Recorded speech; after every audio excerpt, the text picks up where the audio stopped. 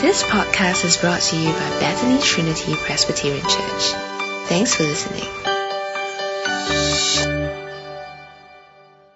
Dear Father, we want to thank you for your word, and we thank you for this magnificent psalm that we've just read. The psalm of penitence that David has written for us. And we just pray that you'll help us to understand it and to be able to pray it just like David did. And we pray for all these things in the name of Jesus Christ. Amen. And I've always been very sensitive to sin. Oh, there's nothing up there yet. Okay, so when I actually sin, I actually feel physically unwell. You can ask my wife, right? So I get stomach aches. My stomach gets very upset. I can't sleep. I toss and turn in bed. I get these headaches. I have a very heavy feeling. So what medicine do I take when that happens? Well, the best medicine really is Psalm 51. I found myself coming back to Psalm 51 over and over again. In fact, I bought a little book just on Psalm 51 before.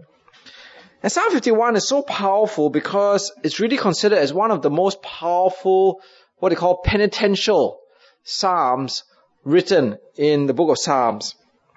And it begins at the beginning before even verse 1 because it actually gives you the context that was actually written in. So if your Bibles should have some little preamble before it starts. Verse 1 says, "For the director of music, a psalm of David, when the prophet Nathan came to him after David had committed adultery with Bathsheba." So the context of this psalm is at the lowest point of King David's life, where he had committed adultery with Bathsheba. He had murdered Uriah, husband. And not only just Uriah the husband, but also innocent men together with Uriah when he set him up to die. And it's at this point in 2 Samuel chapter 12, where the prophet Nathan, after he comes to him, remember, if you look up here on the slide, the prophet Nathan actually came with a parable. And David sort of fell into the trap, right? And Nathan said to David, "You are the man. This is what the Lord, the God of Israel, says. I anointed you king over Israel, and I delivered you from the hand of Saul. I gave your master's house to you, and your master's wives into your arms. I gave you the house of Israel and Judah. And if all this had been too little, I would have given you even more. Why did you despise the word of the Lord by doing what is evil in his eyes? You struck down Uriah the Hittite with the sword and took his wife to be your own. You killed him with the sword of the Ammonites. Now, therefore, the sword will never depart from your house because you despised me and took the wife of Uriah the Hittite to be your own." So these are very dark times, very heinous sins that David has just committed. Adultery and murder, not just murder, but multiple murders. And that's where he finds himself in Psalm 51. And what does David do when he writes this psalm? He begins in verse 1 by saying, "Have mercy on me, O God, according to your unfailing love, according to your great compassion." Oh, my wife is here. You can ask her how I get physically unwell when I sin, right? But here, when he looks at his sin, he has no choice but to cast himself like a beggar before God and call on God's mercy. Right? He calls on God's mercy and God's compassion, and he says, "Look, I am nothing but an adulterer, a murderer, a fraud, and a liar." But he calls on God's mercy because he knows that God is a God here, as it says, of great compassion and unfailing love, or steadfast love. It is a sense where he knows that the character of God is that he will keep loving and loving and loving and will keep loving even though he sins. And he knows that God is a God of great compassion. Now, when I sin and I read this passage, I think to myself, there is hope for me. Because if David was an adulterer, David was a murderer and a multiple murderer, well, I haven't committed adultery and murdered anybody yet. So if God can respond and David can know that he is that God is a God of compassion, steadfast, great compassion, steadfast love, and unfailing love, then in the same way, my sins can be forgiven. Because if God can forgive David, then God can surely forgive me. And in the New Testament, I think it's very similar to Jesus forgiving the Apostle Peter. Because, the Apostle Peter denied Jesus 3 times. And I always think to myself, well, if God can forgive, or Jesus can forgive Peter when he denied 3 times, then surely Jesus can forgive me too. And because of that, it goes on to say, according to your great compassion, blot out my transgressions, wash away all my iniquity, and cleanse me from my sin. Now here are images of total forgiveness, right? So to blot out is literally the word erase. When you have a whiteboard and you have a black marker, you erase it and it's all gone. Or, if you have a blackboard and you use chalk, you can wipe it all off. It's the idea where it's gone before God, gone completely. It's not like liquid paper, because when you have liquid paper, it's just covered up, right? You can always scratch it off and the words underneath. But when God in His mercy looks at you and you ask for forgiveness, He blots out your sin and He washes it away like a laundry, right, in a sense, and He cleanses it like ceremonial washing. Now, for us as Christians, we know that what David prayed for is real. It's not wishful thinking, right? It's real, because in Revelation chapter 7, after the death and resurrection of Jesus, in Revelation chapter 7, it says, then one of the elders asked me, these in white robes, who are they? This is the last day, right? Where did they come from? I answered, sir, I know. You know. He said, these are they who come out of the great tribulation, and they have washed their robes and made them white in the blood of the Lamb. So where does the erasing and the blotting out and the washing and the cleansing come from? It comes from the blood of the Lamb. It comes from the blood of Jesus, which washes you clean. So the first thing we need to do when we sin is to, if you're looking at the outline, right, all the letters that you're missing, right, is to cast yourself before God. To cast yourself on His mercy and cry out to God and say, God, I need your forgiveness. But it's not enough to cast ourselves before God. We also need to confess our sins fully before God. So in verse 3, for I know my transgressions and my sin is always before me. Against you, you alone, you only have I sinned, and done what is evil in your sight. So you are right in your verdict, and justified when you judge. So in 2 Samuel chapter 11 verse 13, the first reaction of David when he had sinned with Bathsheba was to try to cover it up. He called her husband Uriah back from the war and tried to get Uriah to go home and have sex with Bathsheba to cover up his adultery. When that didn't work, he tried to get Uriah drunk and send him back. But again, that didn't work. So in the end, he killed Uriah. And he thought he was very successful in covering it up, because in a way, he was. He was the king. Nobody challenged him. And at the end, it seemed as if David got away and covered it up. Because in 2 Samuel chapter 11 verse 26, when Uriah's wife heard that her husband was dead, she mourned for him. After the time of mourning was over, David had her brought to his house, and she became his son and his wife bore him a son. So for all intents and purposes, David had gotten away with his adultery. David had gotten away with his sin. No one knew about it, and he managed to marry Bathsheba. Except that very last sentence, right? But the thing David had done displeased the Lord. You see, you can hide from people, you can cover up in this world, but you can't hide from God. You can't cover up from God. There are no secrets of God. So here we see in Psalm 51, David changes 180 degrees. He confesses his sin frankly, freely, boldly.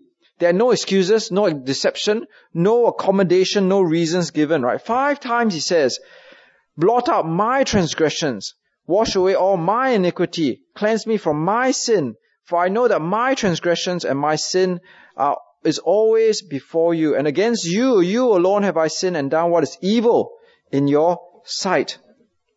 See, this is what true confession is. True confession is to stand before God and say, yes, this is my sin and I have no excuses for it. You know, in Adam and Eve, when they committed the first sin, they weren't altogether very frank in their confession. So remember when God confronted Adam and Eve when they sinned, what did they say? God said, who told you that you were naked? Have you eaten from the tree I commanded you not to eat from?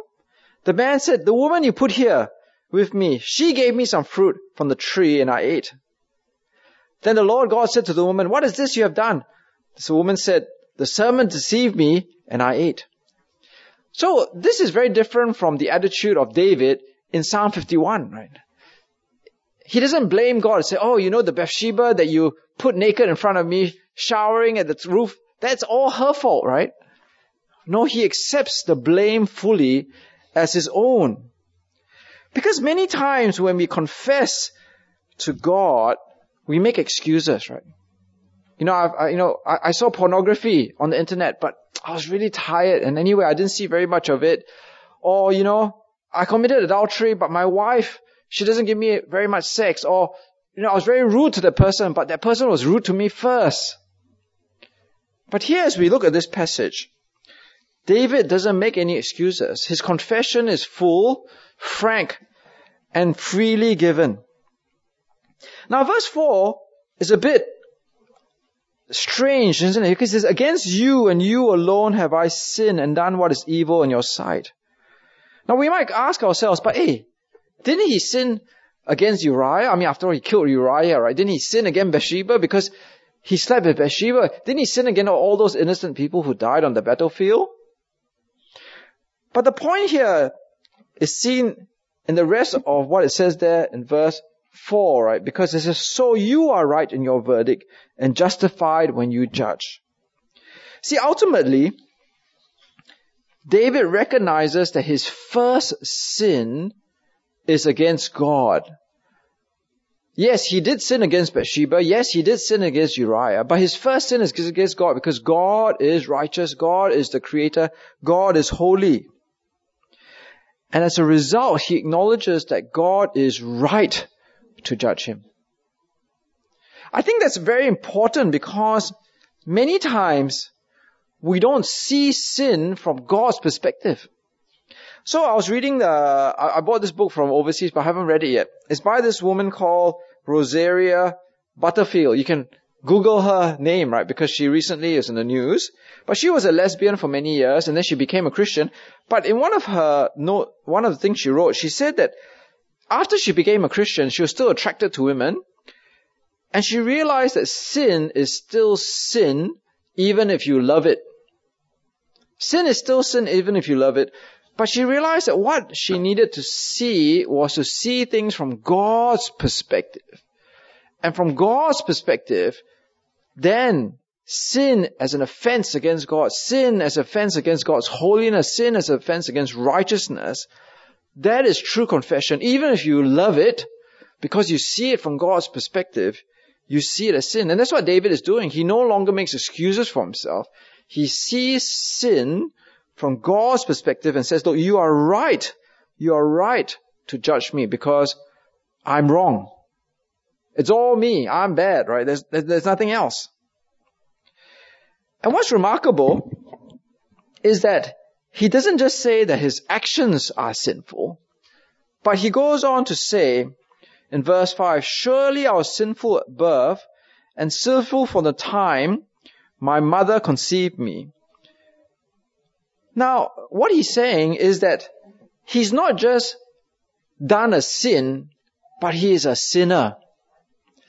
Now, in the world that I'm going to change the order of the thing, right? So, in the world we live in, we always think, actually, if you come for the first and second service, Rohintan actually made this point. He said, the problem is that we think we are good people, and we are good people who sometimes do bad things.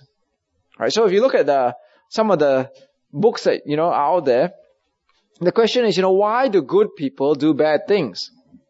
Why do good people do bad things? But what David is saying here is that there are no good people. All of us here are sinful. All of us here were sinful from the time we left our mother's womb. Right, so the French philosophers used to think, we are born good. We are all innately good. Right, even Rule was good when he was born. But, it's the influence of the evil world and the evil parents who make them evil.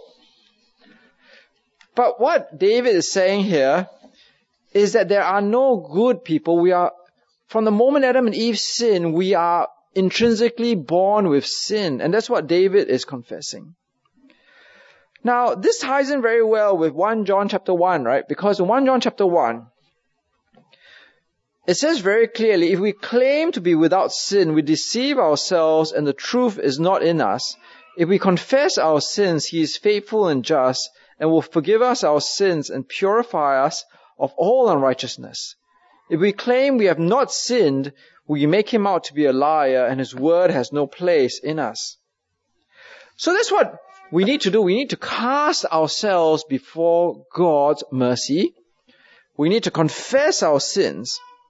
And indeed, in verse 6, that is the true nature of wisdom.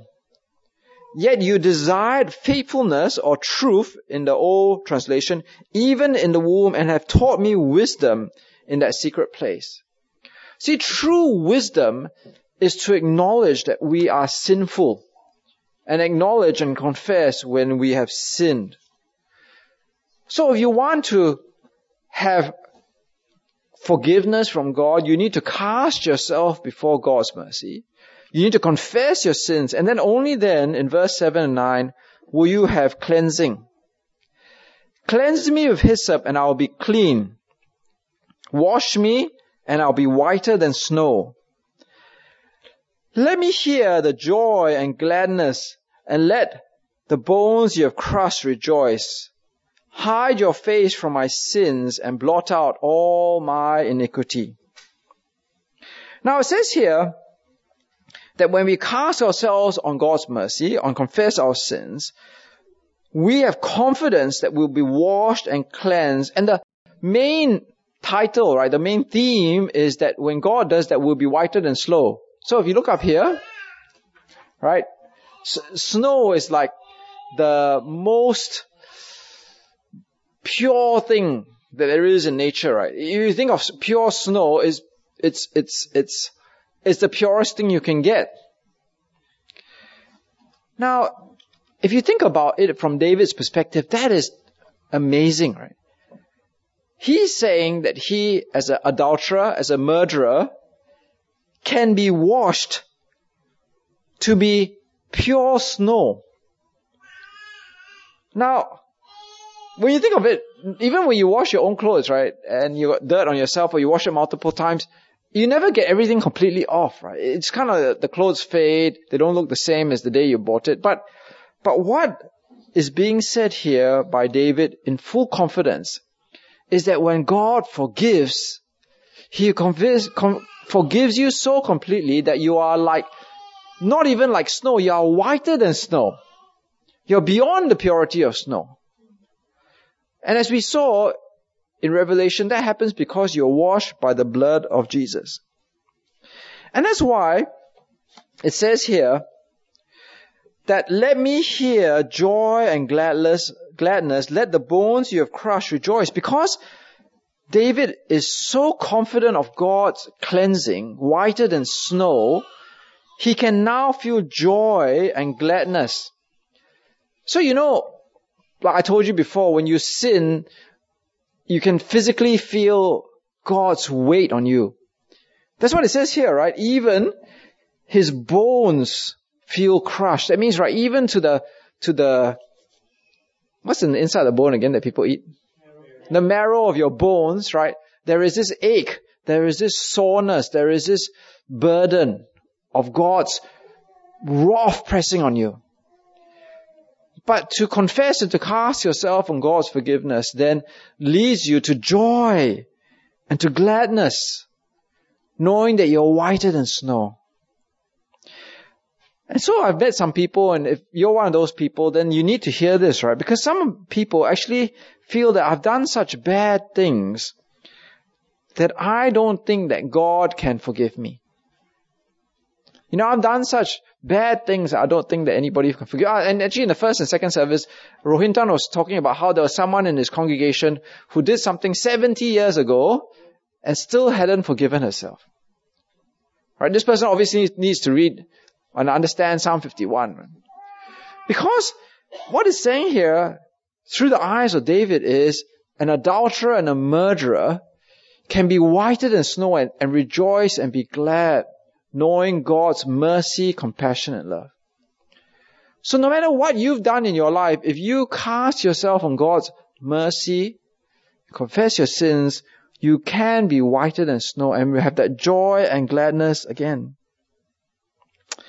In verse 10 to 17, it goes on to say, "Create in me a pure heart, O God, and renew a steadfast spirit within me. Do not cast me from your presence or take your Holy Spirit from me. Restore to me the joy of your salvation and grant me a willing spirit to sustain me." Now, if you look at your handout again, we have to cast ourselves before God's mercy. We have to confess our sins. We then will be washed and cleansed whiter than snow. But what is required is also repentance of a broken spirit and a contrite heart. Right? It's not enough just to confess and cast yourself before God and then want to then go back and sin again. But rather, it says here that David calls on God to create in him a pure heart and a steadfast spirit. It means that David wants to change his heart to be pure and to be steadfast, to keep doing the right thing, to keep repenting. Now, I remember many years ago, I can't remember which book I read, it talked about sin as, you know, you're walking down the street and then there's a hole in the ground and then you don't see the hole and you fall down the hole, and that's like sin, right? You fell into a hole. Then this book went on to use the analogy to say, you know, there's different sorts of things which can happen after that. So you climb out of the hole and then you see and you look down the hole and think, oh my goodness, there's that hole, sin I fell into. What happens tomorrow? Do you then go down the same street and then, you know, you walk around and skirt the edge of the hole, you sit by the edge of the hole and then you fall down again? Or do you choose to avoid the street altogether? Now, I think genuine repentance is the calling upon God for a pure heart and a steadfast spirit, so that day after day, you avoid walking down the street where you know that big hole is.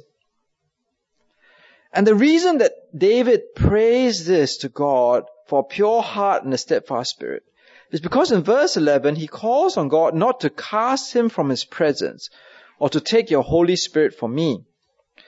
And I think that what the context is really saying here when David prayed this prayer is because his predecessor, King Saul, had exactly that happen to him. God removed the Holy Spirit from King Saul. God took away his presence from King Saul. And King Saul was no longer favored by God. And that's what David feared.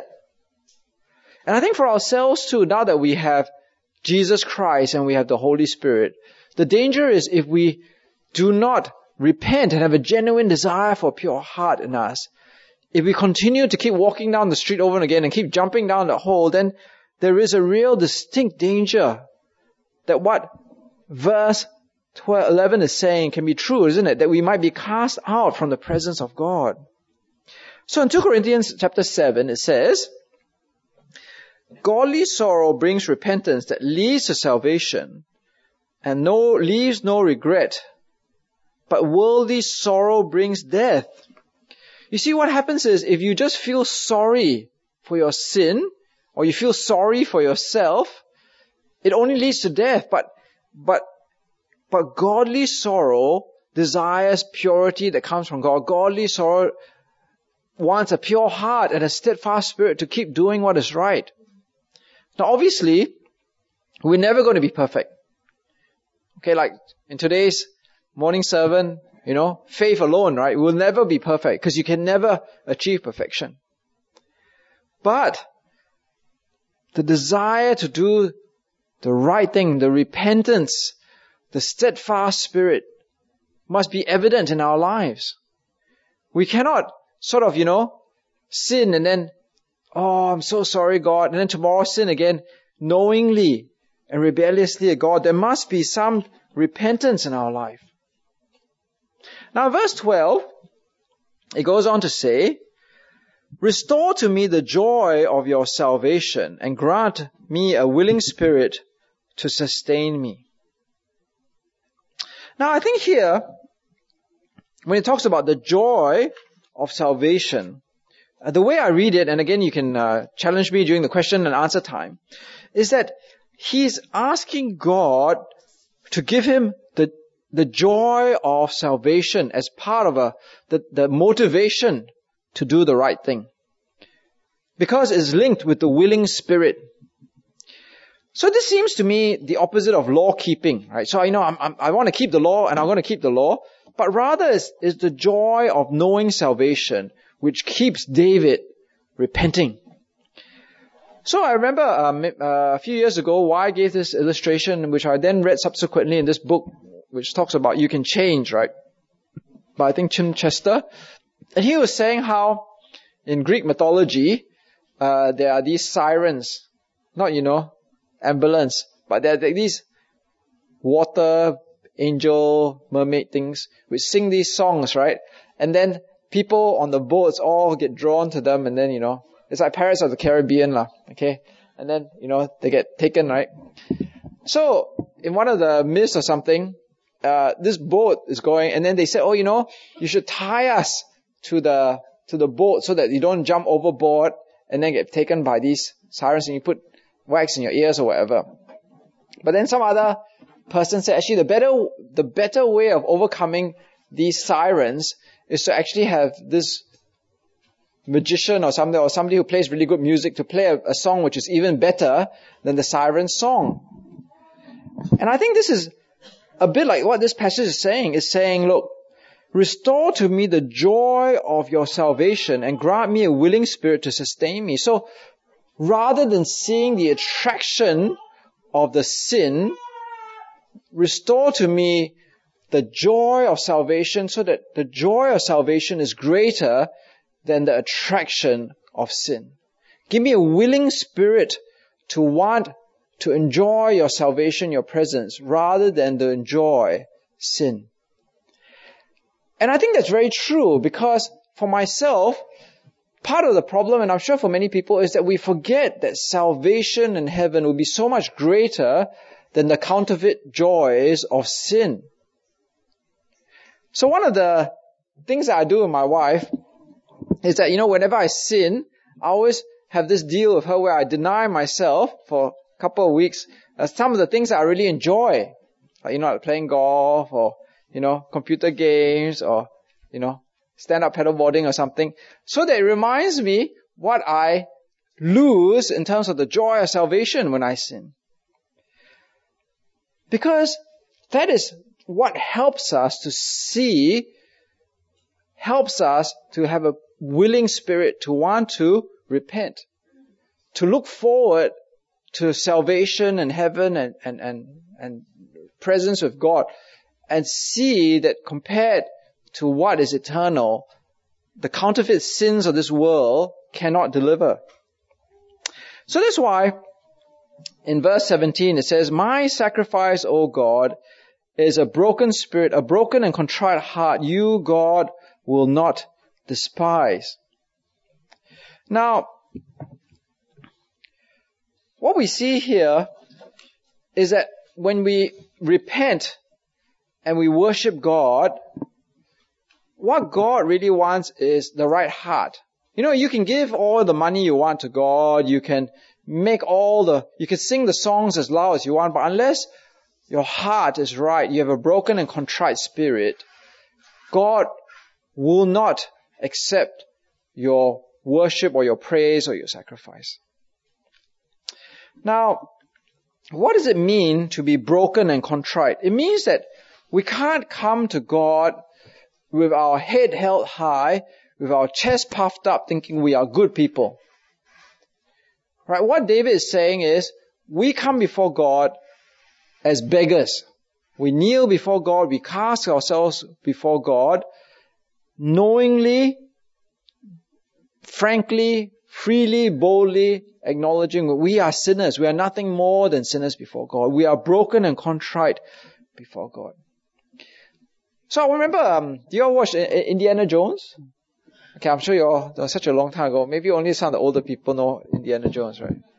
Okay, but before Guardians of the Galaxy, there was Indiana Jones. So anyway, in Indiana Jones and the Last Crusade, right, they're there to look for this, the mythical cup that Jesus drank from or something so they can eternal life. Anyway, so there are all these tests or something, right? So one of the first tests is that the penitent man shall pass. Oh, you can look at it on YouTube right later. The penitent man shall pass.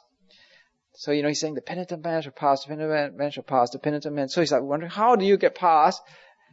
And the penitent man kneels before God.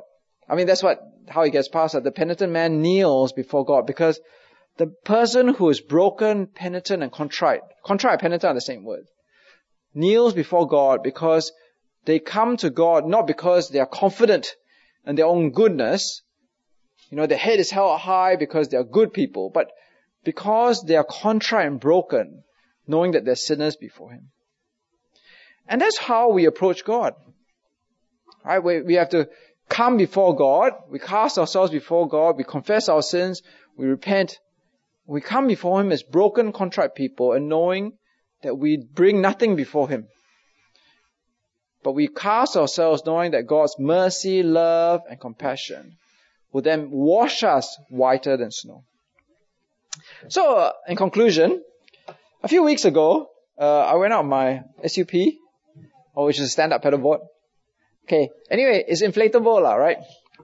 And my one is the yellow one, actually.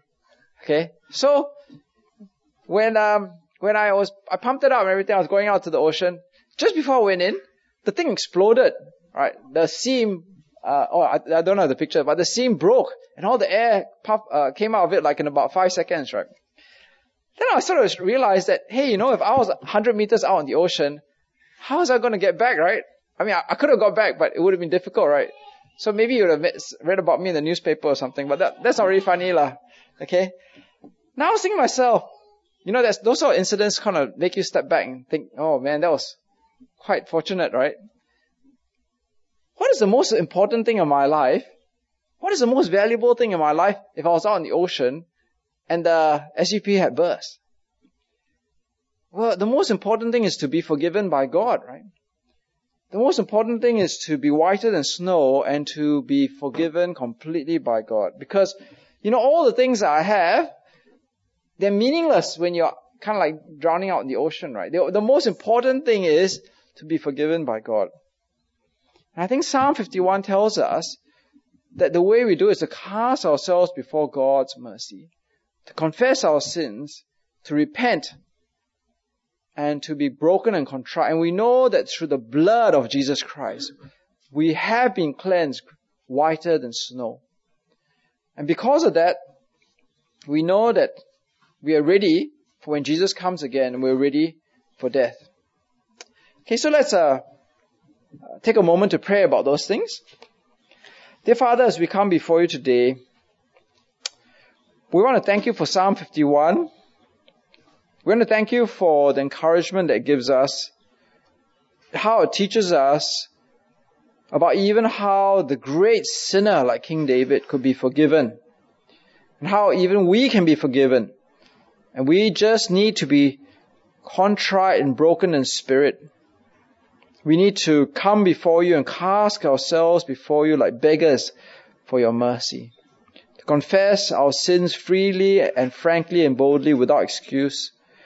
To repent of our sins and ask you for a pure heart and the joy of your salvation. And therefore, dear Father, we pray for each and every one of us here that we will do this day by day. Just as we pray the Lord's Prayer, to forgive us our sins as we forgive those who sin against us daily. And we pray for all these things in the name of Jesus Christ. Amen. Thanks for listening to this podcast brought to you by Bethany Trinity Presbyterian Church. For more information, visit us online at busypc.sg.